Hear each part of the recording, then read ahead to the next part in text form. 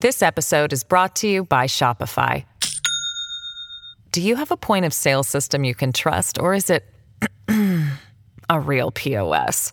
You need Shopify for retail. From accepting payments to managing inventory, Shopify POS has everything you need to sell in person. Go to shopify.com/system, all lowercase, to take your retail business to the next level today. That's shopify.com/system.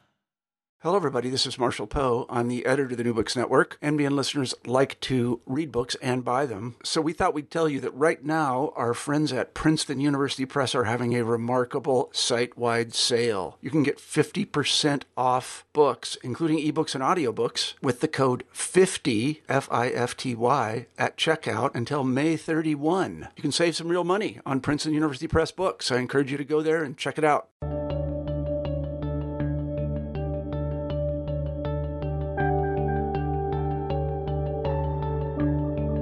Hello, everybody, and welcome back to New Books in History, a podcast channel on the New Books Network.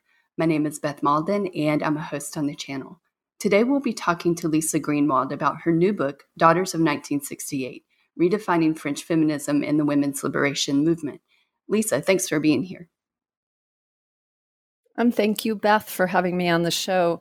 And also thank you to whomever is listening to me talk about my book and feminism, a very relevant topic for our time.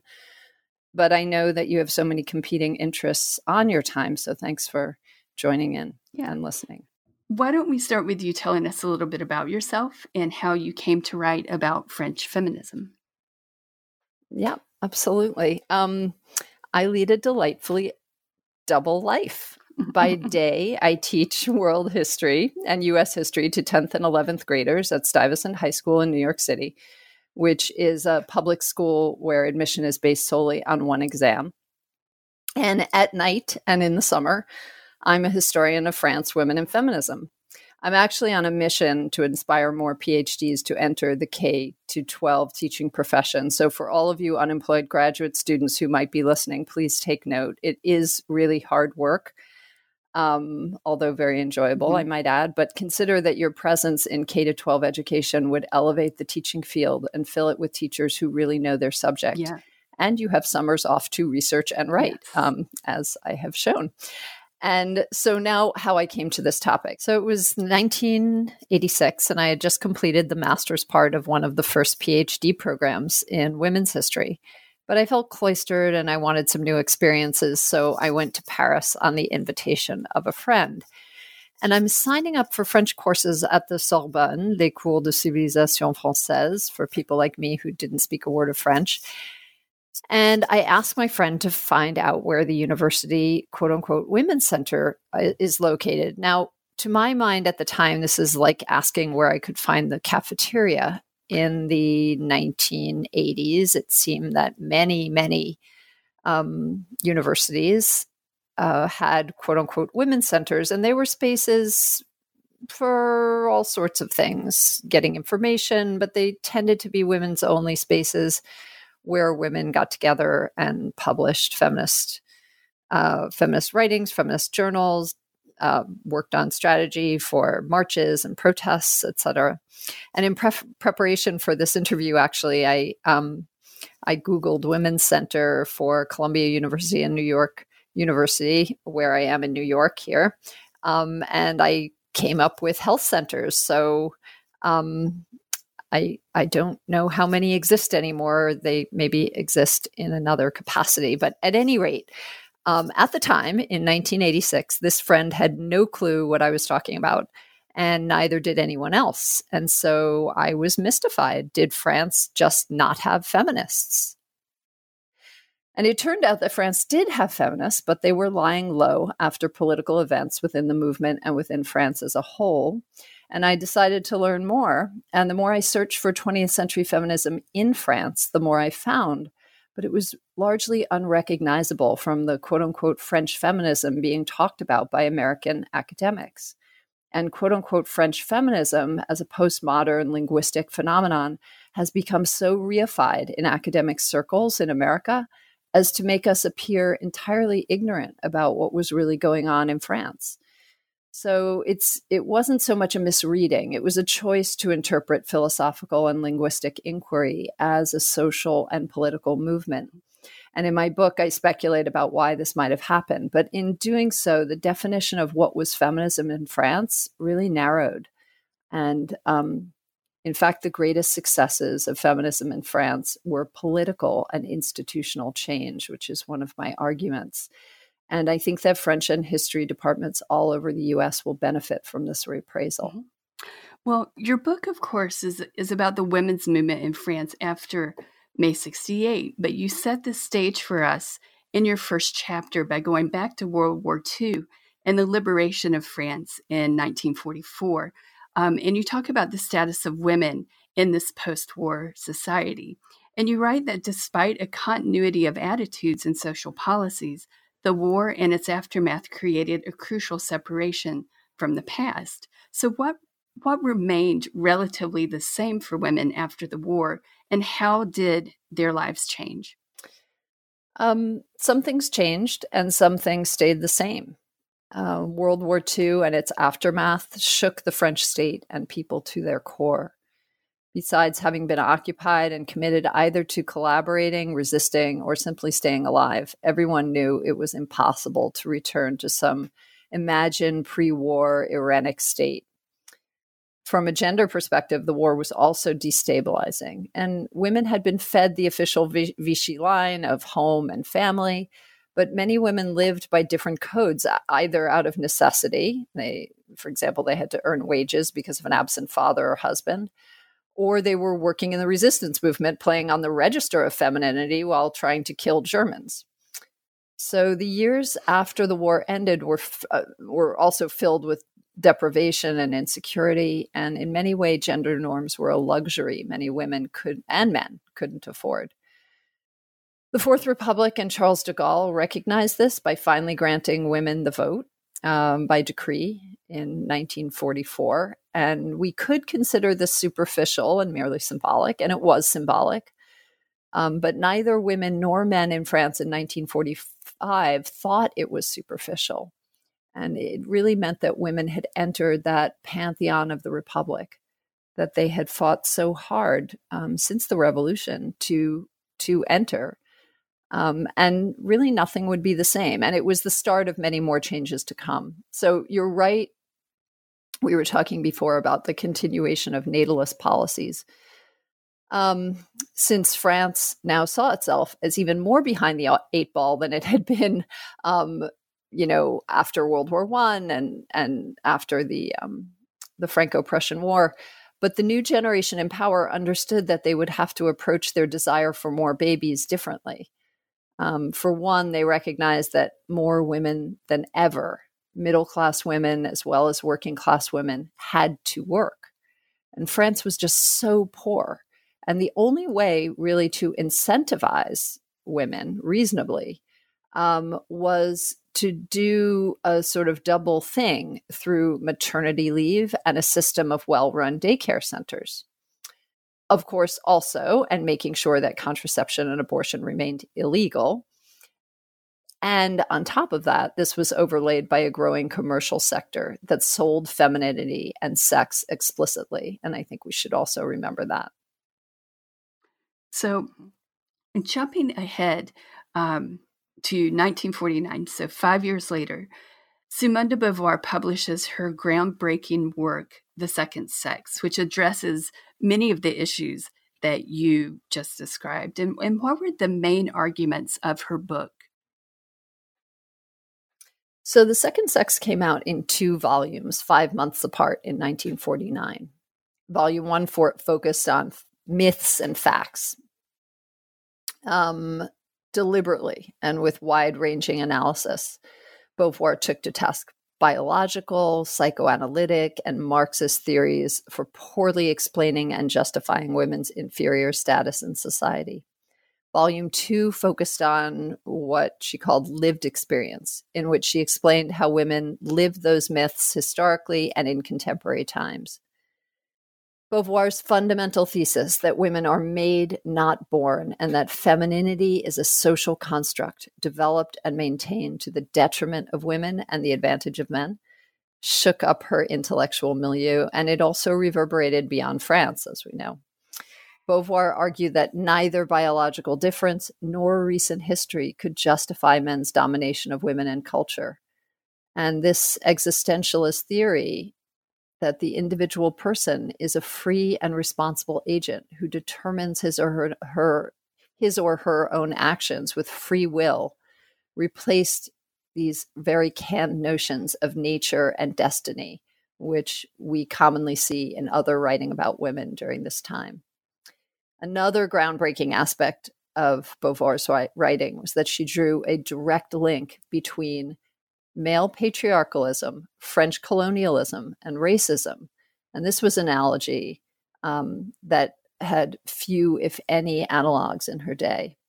And her book also served as an opening salvo for repositioning a feminist voice that did not take gender norms as a given and was willing to criticize social conventions and, social conventions around gender roles and various social conventions. There's so much written about Beauvoir, by the way, but I can really recommend a really smart, thin volume in this Oxford series. It's by Sandrine Sanos, called Simone de Beauvoir, Creating a Feminist Existence in the World. And it summarizes her ideas and her life really, really well, and also provides really crucial historical context, which sometimes really doesn't appear in works about Beauvoir. So I can really recommend that. The Second Sex was a bestseller in France. It was read widely by many, many women, but it was also attacked at the same time by not only the right, but the left as well. Why was that? It seems pretty clear on the face of things why the right would criticize her, right? Right. So first, right. First, Beauvoir herself lived outside of conventional norms in a hotel on the left bank with her philosopher lover, right? She's not a femme au foyer at a time when that's what women should be, or at least that's what women should be on the face of things. Second, she spoke explicitly about bodies and gender roles. In short, everything that bourgeois convention dictated silence around. She also explicitly argued for birth control when the French right was explicitly arguing for babies. In fact, after the war, de Gaulle commissioned an institute on demography, which exists to this day, the National Institute of Demographic Studies. And he put at its head Alfred Sauvy, who was a real anti-Malthusian at the time. What might not be so obvious is why the left was critical. We like to think of the left today as quote unquote progressive, but the left in France from 1945 to about 1975 was by and large as socially conservative as their right-wing contemporaries. The Communist Party was the most powerful and consistent party on the left, and it maintained the line that women would be liberated with the downfall of capitalism. And every time that I start thinking that no one really believed this, I remind myself that it took Beauvoir herself decades and a lot of convincing to disabuse herself of this notion. Even as I say this, I know that the reality was more complicated within the party. And across the decades from the 1940s to the 70s, party members had an internal debate over how much energy they should devote to quote unquote women's issues. And increasingly, party women put pressure on them to do more, but they never really resolved or felt moved to address women's leadership roles in the movement. And much of the women's movement by the 1970s really lost patience with them over this. The Socialist Party had less political traction before the 1970s, and you would have thought that it would have embraced a more quote-unquote progressive platform to get an edge on the communists, but they actually did the opposite, shutting down discussion by party women about how to raise women's status in the party hierarchy and how to address sexism in general, even in the 1970s. Party women by the late 1970s created an in-house organization called Courant Trois, or the Third Way, to move the Socialist Party to feminism from the inside. But it met enough resistance that it ultimately disbanded, and a number of those women just moved into the mainstream feminist party and kind of left the Socialist Party. Up until the presidential campaign of 1980 to 81, leadership across the political spectrum was concerned about the power and prestige of France. It wanted more French workers for the Republic, and it believed that women should be seen at home and not heard in the halls of Parliament. Even after the socialists won, feminists had to continue battling for female politicians to be taken seriously and for women's issues to become everyone's issues. And this, in fact, is pretty much where I end the book, because it is a watershed change when the socialists take power and women are able to make even more significant inroads in politics and really change politics in ways that perhaps no other country has done yet, certainly no other Western or European country. If I were to write a second volume, I would start there. Let's move ahead now to 1968, about 20 years after the period we've been talking about. And May 68 was a watershed moment in French society and culture and politics. Can you give us a brief history of May 68, then discuss how the events of May transformed the direction of the feminist movement? Sure. So since we've been talking about the French obsession with the birth rate, perhaps we can consider the events of May 1968 as France's problem of beware what you wish for. There were many causes of the events that erupted in a particular historical time and place, but for starters, there were about 175,000 university students in 1958, just to give you a sense of proportion. And by 1968, when all those coveted babies had been born after the baby boom, after the war, there were approximately 500,000. Wow. Right. The trouble was that universities had neither expanded sufficiently to meet this demand, nor had modernized with the times. What started as a rowdy protest in a spillover university location in Nanterre, just outside of Paris proper, against strict regulations on women's dormitories, in fact, became a much larger protest about the French educational system and then about France itself. The traditional left resisted joining in at first, but remarkably, workers linked arms with the university students and went on strike across France, bringing the country to a virtual standstill. Order was eventually restored, but not before bloody street fighting with the police and President de Gaulle's secret rendezvous with his general in charge of occupation forces in Baden-Baden, Germany. What else? The events radicalized feminism, which between the liberation and 1968 had been really an institutional affair. But I really want to emphasize that feminism between the liberation and 1968, although it wasn't called feminism, or most women wouldn't say, I am a feminist, was incredibly important in France and incredibly powerful. So tough women like Germaine Poinceau-Chapuis and radical socialist Jacqueline Tombe-Paternotre and communist Jeanette Prin and Marie-Claude Vaillant-Courtourier. They were in the halls of Parliament fighting to dismantle the matrimonial regimes of the Napoleonic Code, which regulated basically all of women's lives once they were married. And they also fought to legalize contraception for married women. They operated within a world of explicit male dominance, and it's really a tribute to their persistence and political savvy that they got done what they did. But feminism that came out of the events expanded the definition of what it meant to be political in social and cultural terms. A new generation had come of age in a world of greater wealth and possibility. There was an increasing rebelliousness in the air, and we obviously see the events of 1968 as a sort of worldwide phenomenon that really spanned the globe in different ways. There was a growing Maoist left that challenged traditional Stalinism, which had held on to influence, particularly in France. There was a growing middle class, and more of its young women were employed. And more women completed lycée and went to university. And these women began to question why. When they were as equally accomplished as their male colleagues, were they shut out of the strategy meetings and left to make the coffee and babysit the kids? This generation picked up The Second Sex and then recruited its author to help them launch a more radical feminism that sought to rectify inequalities, but also to transform cultural expectations. Going back to the second sex, so the ideas of Simone de Beauvoir, which, as you point out, were so anomalous when it was published in 1949, became current among feminists in the late 60s.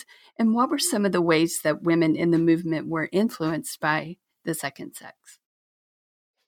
I love this question because it's hard for us to understand in 2019 what it was like to be a French woman who did not ascribe to the traditional gender ideology before 1968 or 70. And I'm not even talking about sexuality. I'm talking about the things that you and I and all of our listeners on both sides of the Atlantic can take for granted. De jure equality and a plethora of analytical frameworks for understanding the oppression of women. Beauvoir had created a sophisticated outline for further critical exploration, and she had slaughtered a lot of sexist cows like pseudoscience, historical materialism even, classical psychoanalysis is another one. But before the modern feminist movement in France, which was quietly built up, as I was saying, in the 1950s and 60s, there was no political institution to turn to. Christine Delphi, one of the great intellectuals and activists of post-68 feminism, remembers having feminist attitudes, but thinking that she'd have to suffer in silence. She likes to say that history caught up with her, but the reality is that she herself pulled history along with her. Delphi and other early militants also pulled Beauvoir along because they actually went to her and said, "Will you join our movement?" Beauvoir's political activism had been, up to that point, limited to writing and lending her name to causes and publications as a famous intellectual. But now she went out on the streets and on radio and television advocating for women's liberation. There were many women's groups that emerged from May 68, but you state that the story of one group in particular, the FMA, illustrates the birth and development of second wave feminism. Could you tell us about the FMA? Sure. So the FMA, or Féminin Masculin Avenir, was a seedbed for some of the most influential activists of French feminism.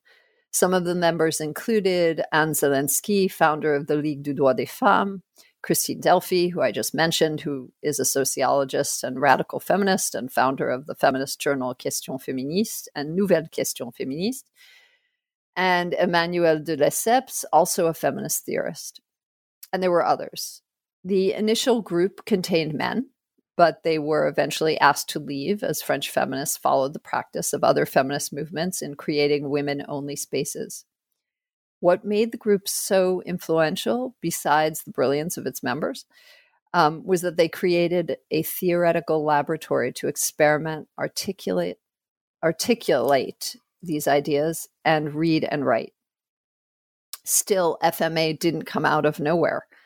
In fact, another influential group, the Mouvement Démocratique Féminin, or MDF, came before it, and this group was composed of the few young progressive women in politics, like socialists Yvette Roudy and Colette Audry, and the lawyer Gisèle Halimi, along with a number of other professionals, lawyers, doctors, researchers.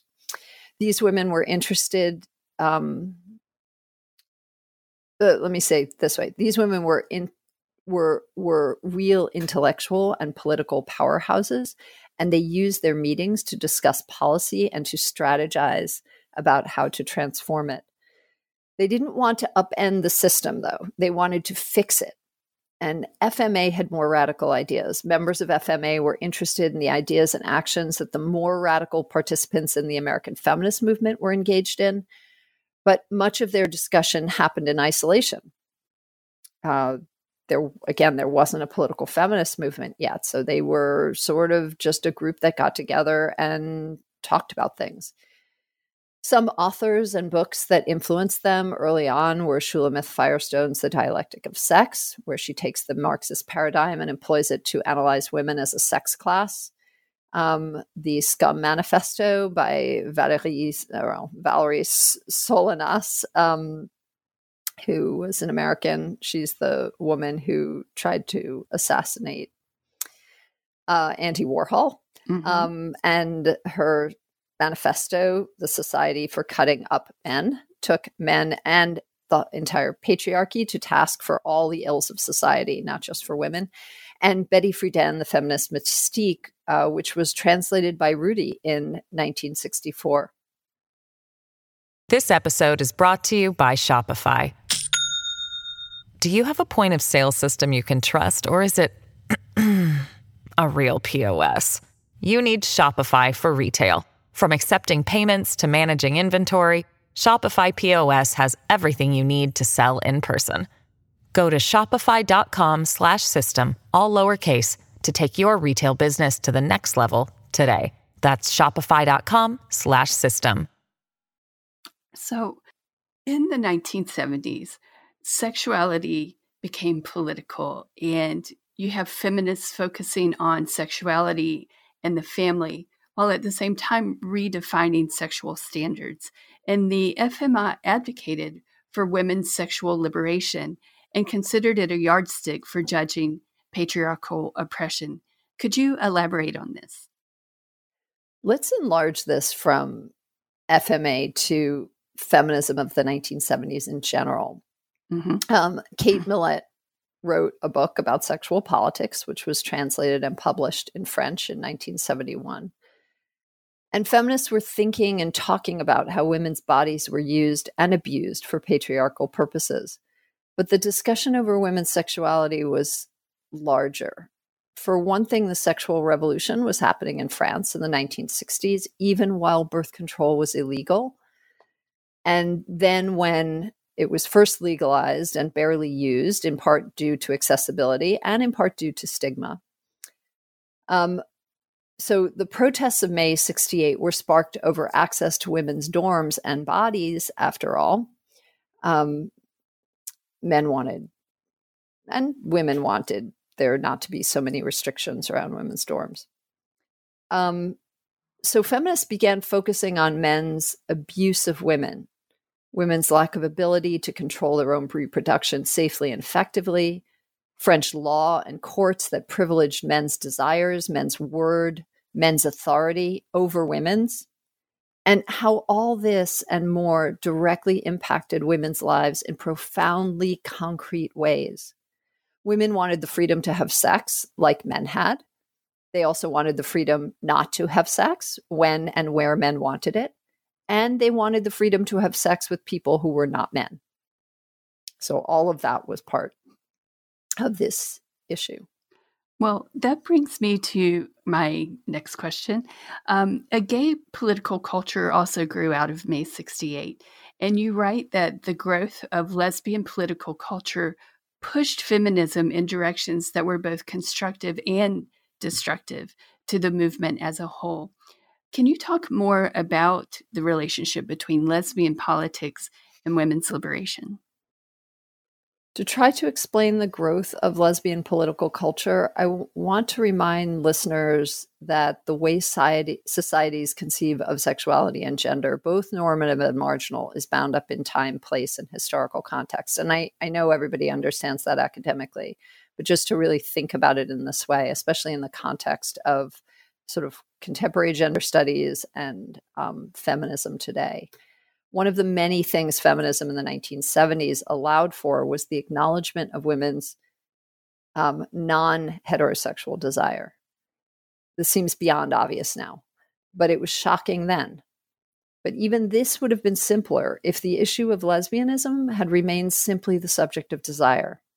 What was more complicated, perhaps more outrageous to many heterosexual men, but more destructive also to feminist solidarity, was that certain feminists made a conscious choice to repudiate men socially and sexually.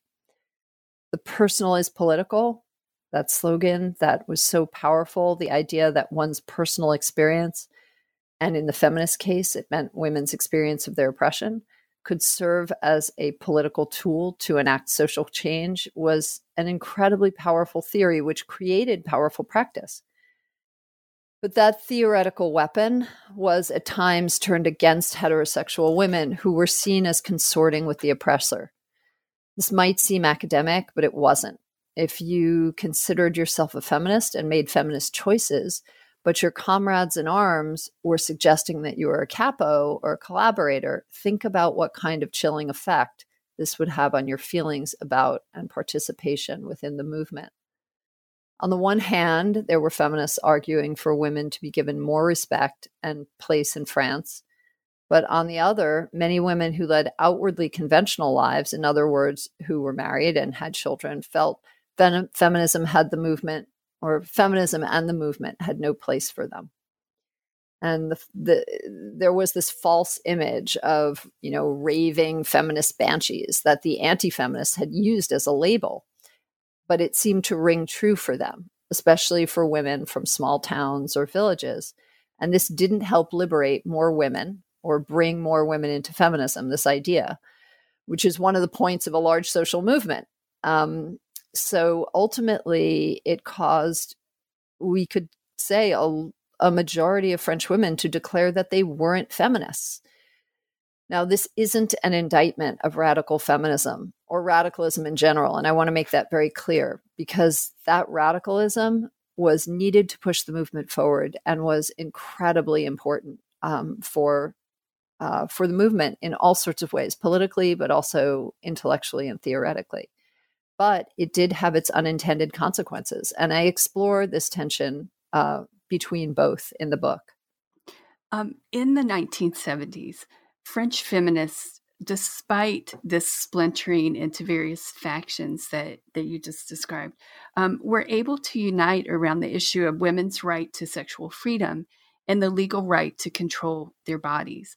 And you discuss many of the groups and individual women who worked to legalize abortion in France in the 1970s. And I want to focus on two in particular. You mentioned one already, Gisèle Halimi, and then also Simone Weil. And before the abortion debates, Halimi was known for her work as a lawyer defending Algerian nationalist militants during the Algerian War. And how did this experience translate into her work with women and abortion rights? There's a lot in this question I want to discuss. So first, the mention of French feminists splintering into various factions. The story of how this happened is essential to understanding why French feminism is so confusing and misunderstood.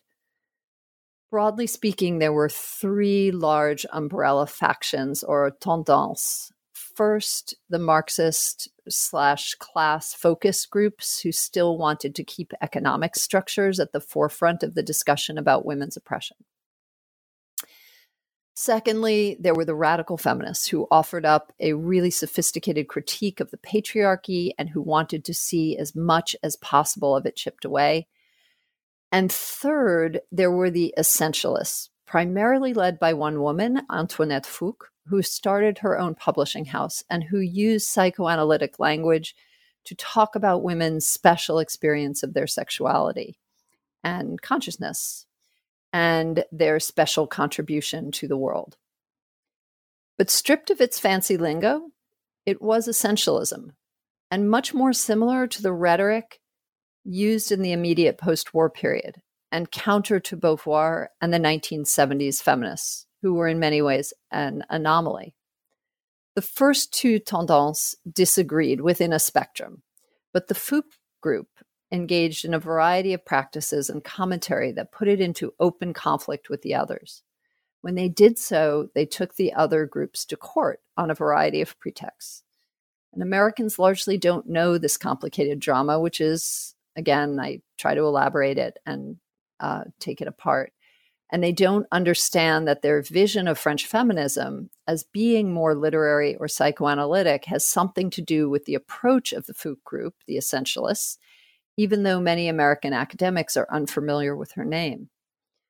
So separately, Simone Weil was health minister under the centrist Jacques Chirac, who understood that the ban on abortions was creating a medical health crisis for French women.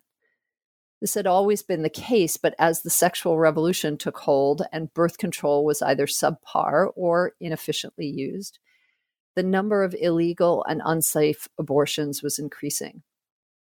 plucked by Chirac from the General Secretary of the Supreme Council of the Judiciary, where she had overseen, among other things, the treatment of women prisoners and child adoption, to be named health minister. Vey was seen as tough and smart enough to lead passage of a bill legalizing abortion. First, she pushed through a law facilitating access to contraception. It had been legalized in 1967 with the Nerwith law, but it was relatively restrictive, quite restrictive. And then she redrafted the original abortion law, first proposed by the former health minister in 1973. What's interesting, and you can watch the videos of her speech online. What's interesting is that she spoke as a woman to the men. They were mostly men in the assembly, and she managed to convince enough deputies to vote for the bill, which passed by a narrow margin. It passed in November 1974 and went into effect in January 1975.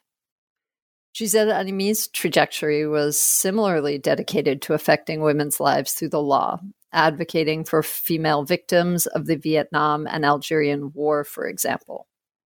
When a working-class mother got in touch with her and begged her to be the legal representative for herself, 3 other women, and her daughter for procuring, doing, and having an abortion, Halimi was said to have replied, "If you want a high-profile lawsuit, then yes." And they said yes. And this was the famous Bobigny trial, where she managed to have the daughter acquitted and the sentence of the mother and the others reduced and ultimately abrogated, while putting the larger issue of abortion's legalization on trial. It's interesting to see that both Vey and Halimi argued in their own way for the recognition that abortion was always a final recourse and that it had been available for a price and therefore off limits to working class women. They were not arguments about women's autonomy, and they appealed to the French Republic's ideology, but the French public's sense of decency and fairness, and the idea that, as Vey put it on the podium, abortion, quote, abortion is always a tragedy, un drame. But they flew in the face of many feminists' own views at the time, who wanted the case to be argued on the grounds of women's right to their own bodies. Halimi wanted to call celebrities to testify, crafting her case to win the hearts and minds of the large public with as much media attention as possible, which ultimately was very effective. But feminists and many abortion rights activists wanted ordinary women on the stand to demonstrate common cause, and they really complained that Halimi was grandstanding. But in the end, this had a huge contribution towards legalizing abortion. You just mentioned Simone Weil, and as you said, she served as the health minister of France in the 1970s, and she pieced together the bill that would eventually legalize abortion. And what were some of the challenges that she faced when putting together this legislation? Well, the abortion bill was very conservative. Many of us would probably consider it unacceptably so today. For an elective abortion, and this wasn't a medical abortion, either because of the mother's life or some terrible fetal defect. For an elective abortion, the following conditions had to be met: no more than 12 weeks of amenorrhea, consultations with doctors and a psychologist, a signed statement of the woman that she was in quote unquote distress, although she got to say what that she was in distress. So that was a big piece of the legislation. The procedure had to be performed in a hospital. There had to be a waiting period of reflection. And there was also a conscience clause for doctors who did not want to do the procedure. They were not required to. And this is when thousands of abortions were being illegally performed, either in fancy doctors' offices or on kitchen tables. Despite all this, Vey was challenged by certain voices on the left who still trotted out the argument that in a non-exploitative world, with adequate wages and childcare, women would feel fine about carrying all their pregnancies to term. And she was also challenged on the right with the specter of participating in an immoral act and a Malthusian one. Some accused Veil of engaging in a new genocide, which was ironic, I might add, because that is what the French compatriots had done to her. Together with her 3 siblings and her parents, they were deported from France to Auschwitz, where both her parents and her brother died. But during the debates, you had Jean-Marie Drillet, who was a Reform MP for La Manche, actually condemning the law to her. And he was quoted as saying, "Suppose we find one of the doctors who practiced torture and human vivisection. Is there a substantial difference between what he did and what will be put in practice in hospitals and clinics in France? Do you accept to see human embryos thrown into the crematoria or trash cans?" And this was just one remark. Wow. So perhaps this and other remarks were a bridge too far for the majority of the deputies, but the law passed, and months later it was confirmed in the Senate. And it remains with actual expanded rights. Wow.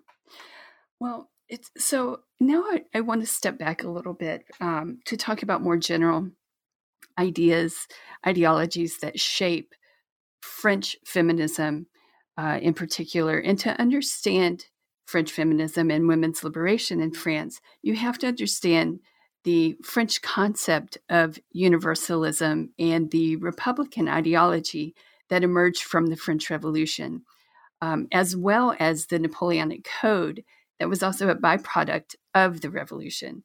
And could you explain these ideas for us? I will try, and I'll try to tackle this in a very condensed way. So French universalism, born out of the Enlightenment and the French Revolution, was based on the idea that civil society should rise above cultural, religious, and historical difference. But there lies the rub, of course, because France was very French and Catholic, and it saw its particular culture as worth preserving, and still does. As American liberalism spread and gained world influence, both with its free market as well as its multicultural ideology, and the Le Penists gained political influence, this French universalist republicanism has presented itself as the third way. And this is why debates around ethnicity are so fraught. The French view the quote-unquote Anglo-Saxon model, in which individualism is privileged, as an erosion of the collective good of republicanism. And conversely, the French, and I'm saying this, I'm generalizing, of course, when I say the French see contemporary Islamic states as overly oppressive and coercive. Traditionally, for French republicanism to work, however, ethnic groups are supposed to give up their particularities to become quote-unquote French. And when they don't, in the case of Muslim French women who wear headscarves, for example, the French who identify strongly with this republicanism fear for its demise. What's interesting about French feminism is the way different strands of the movement have taken this French republicanism to task, in the case of the radical feminists, or employed it in the case of the parity campaign. And that's parité for equal political representation and also representation in the business sector. Because the universal ideal of French citizenship has always deliberately overlooked social or cultural particularities of individuals for fear that this would erode the collective. Parity supporters have deftly argued that both can and must be recognized for the Republic's liberty, equality, fraternity to be realized. In terms of the Napoleonic Code, the foundation of French law, it was written by a committee of jurists in 1804 when Napoleon was firmly ensconced in power. In short, as I understand it, a statutory law system, of which the Napoleonic Code is one, is more prescriptive than its common law counterpart. Based on Roman law, it has specific codes covering different areas of law, and there's little scope for judge-made law or jurisprudence. This is why feminists have maintained a 200-year assault on the code as it pertains to women. But this is also why, when laws were put in place to equalize the treatment of men and women, less was and is left up to interpretation. There are laws on the books legalizing contraception and abortion, which have been expanded since they've been written. They're not court decisions like Roe v. Wade, which create precedents that have ample wiggle room, as we've seen in the United States. To wrap up our conversation, I'd like to hear your take on what has become known as the Deneuve letter and the backlash against the Me Too movement in France. And this is the letter signed in 2018 by about 100 French women, most famously by the actress Catherine Deneuve, in which they criticized the Me Too movement for presenting women as, quote, these poor little things, this Victorian idea that women are mere children who have to be protected. They also wrote that as women, we do not recognize ourselves in this feminism, which beyond denouncing the abuse of power, takes on a hatred of men and sexuality. What are your thoughts on this? Yeah, I that quote is very powerful. But first of all, I'd like to temper the analysis of backlash. Sometimes we reflectively read history through the immediate lens of the media. The image that balance ton porc, or expose your pig, which was their Me Too, was on everyone's lips in France. It wasn't. And then a huge backlash. So we don't have to necessarily see it as a backlash. I think it was a response to what some women felt was too much of a good thing. And this is part of a familiar pattern in France, whether you agree with them or not. In their letter, the group wrote exactly what you were saying, that we don't recognize ourselves in this feminism, right? And this has been a familiar refrain against feminism since the 1970s. The refrain becomes more popular and louder depending on the temper of the times. In the early 1970s, there were fewer women who said they didn't recognize themselves in feminism. Many believed feminism was onto something. But as feminism and feminists seemed to move their focus from issues that the majority of women felt they could bond over, like sufficient childcare, equal pay for equal work, available contraception, rape laws, abortion rights, and yes, sexism at work, when it moved from those things that they felt really meant something to them and impacted them in a positive way to positions that took all men to task for being part of the patriarchy, or that insisted women behave and feel in certain ways to be feminists at all, or in some ways challenge what they felt was some core positive relational difference between men and women. Women lost interest and no longer felt feminism spoke for them. The Deneuve group wrote that, quote, incidents that can affect a woman's body do not necessarily affect her dignity and must not, as difficult as they can be, necessarily make her a perpetual victim. Because we're not reducible to our bodies, our inner freedom is inviolable. And this freedom that we cherish is not without risks and responsibilities, unquote. It was Beauvoir who pointed out that women were not reducible to their bodies, even though they were constrained by them. And she also argued that gender equality and some ineluctable gender differentiation could exist simultaneously. So you might see the response of Deneuve and company as particularly French. One last thought, just to add a separate piece of this, is that my book is really an overarching study, and there's so much more work to be done, especially exploring the 1970s feminist groups in the regional cities and in the provinces. And I really encourage students who are interested in France and feminism in the second half of the 20th century to start there. There are really excellent books on this period, but most are untranslated. Unfortunately, they're authored by people, by well-known historians like Sylvie Chaperon, Bibia Pavard, Christine Bard, and many others.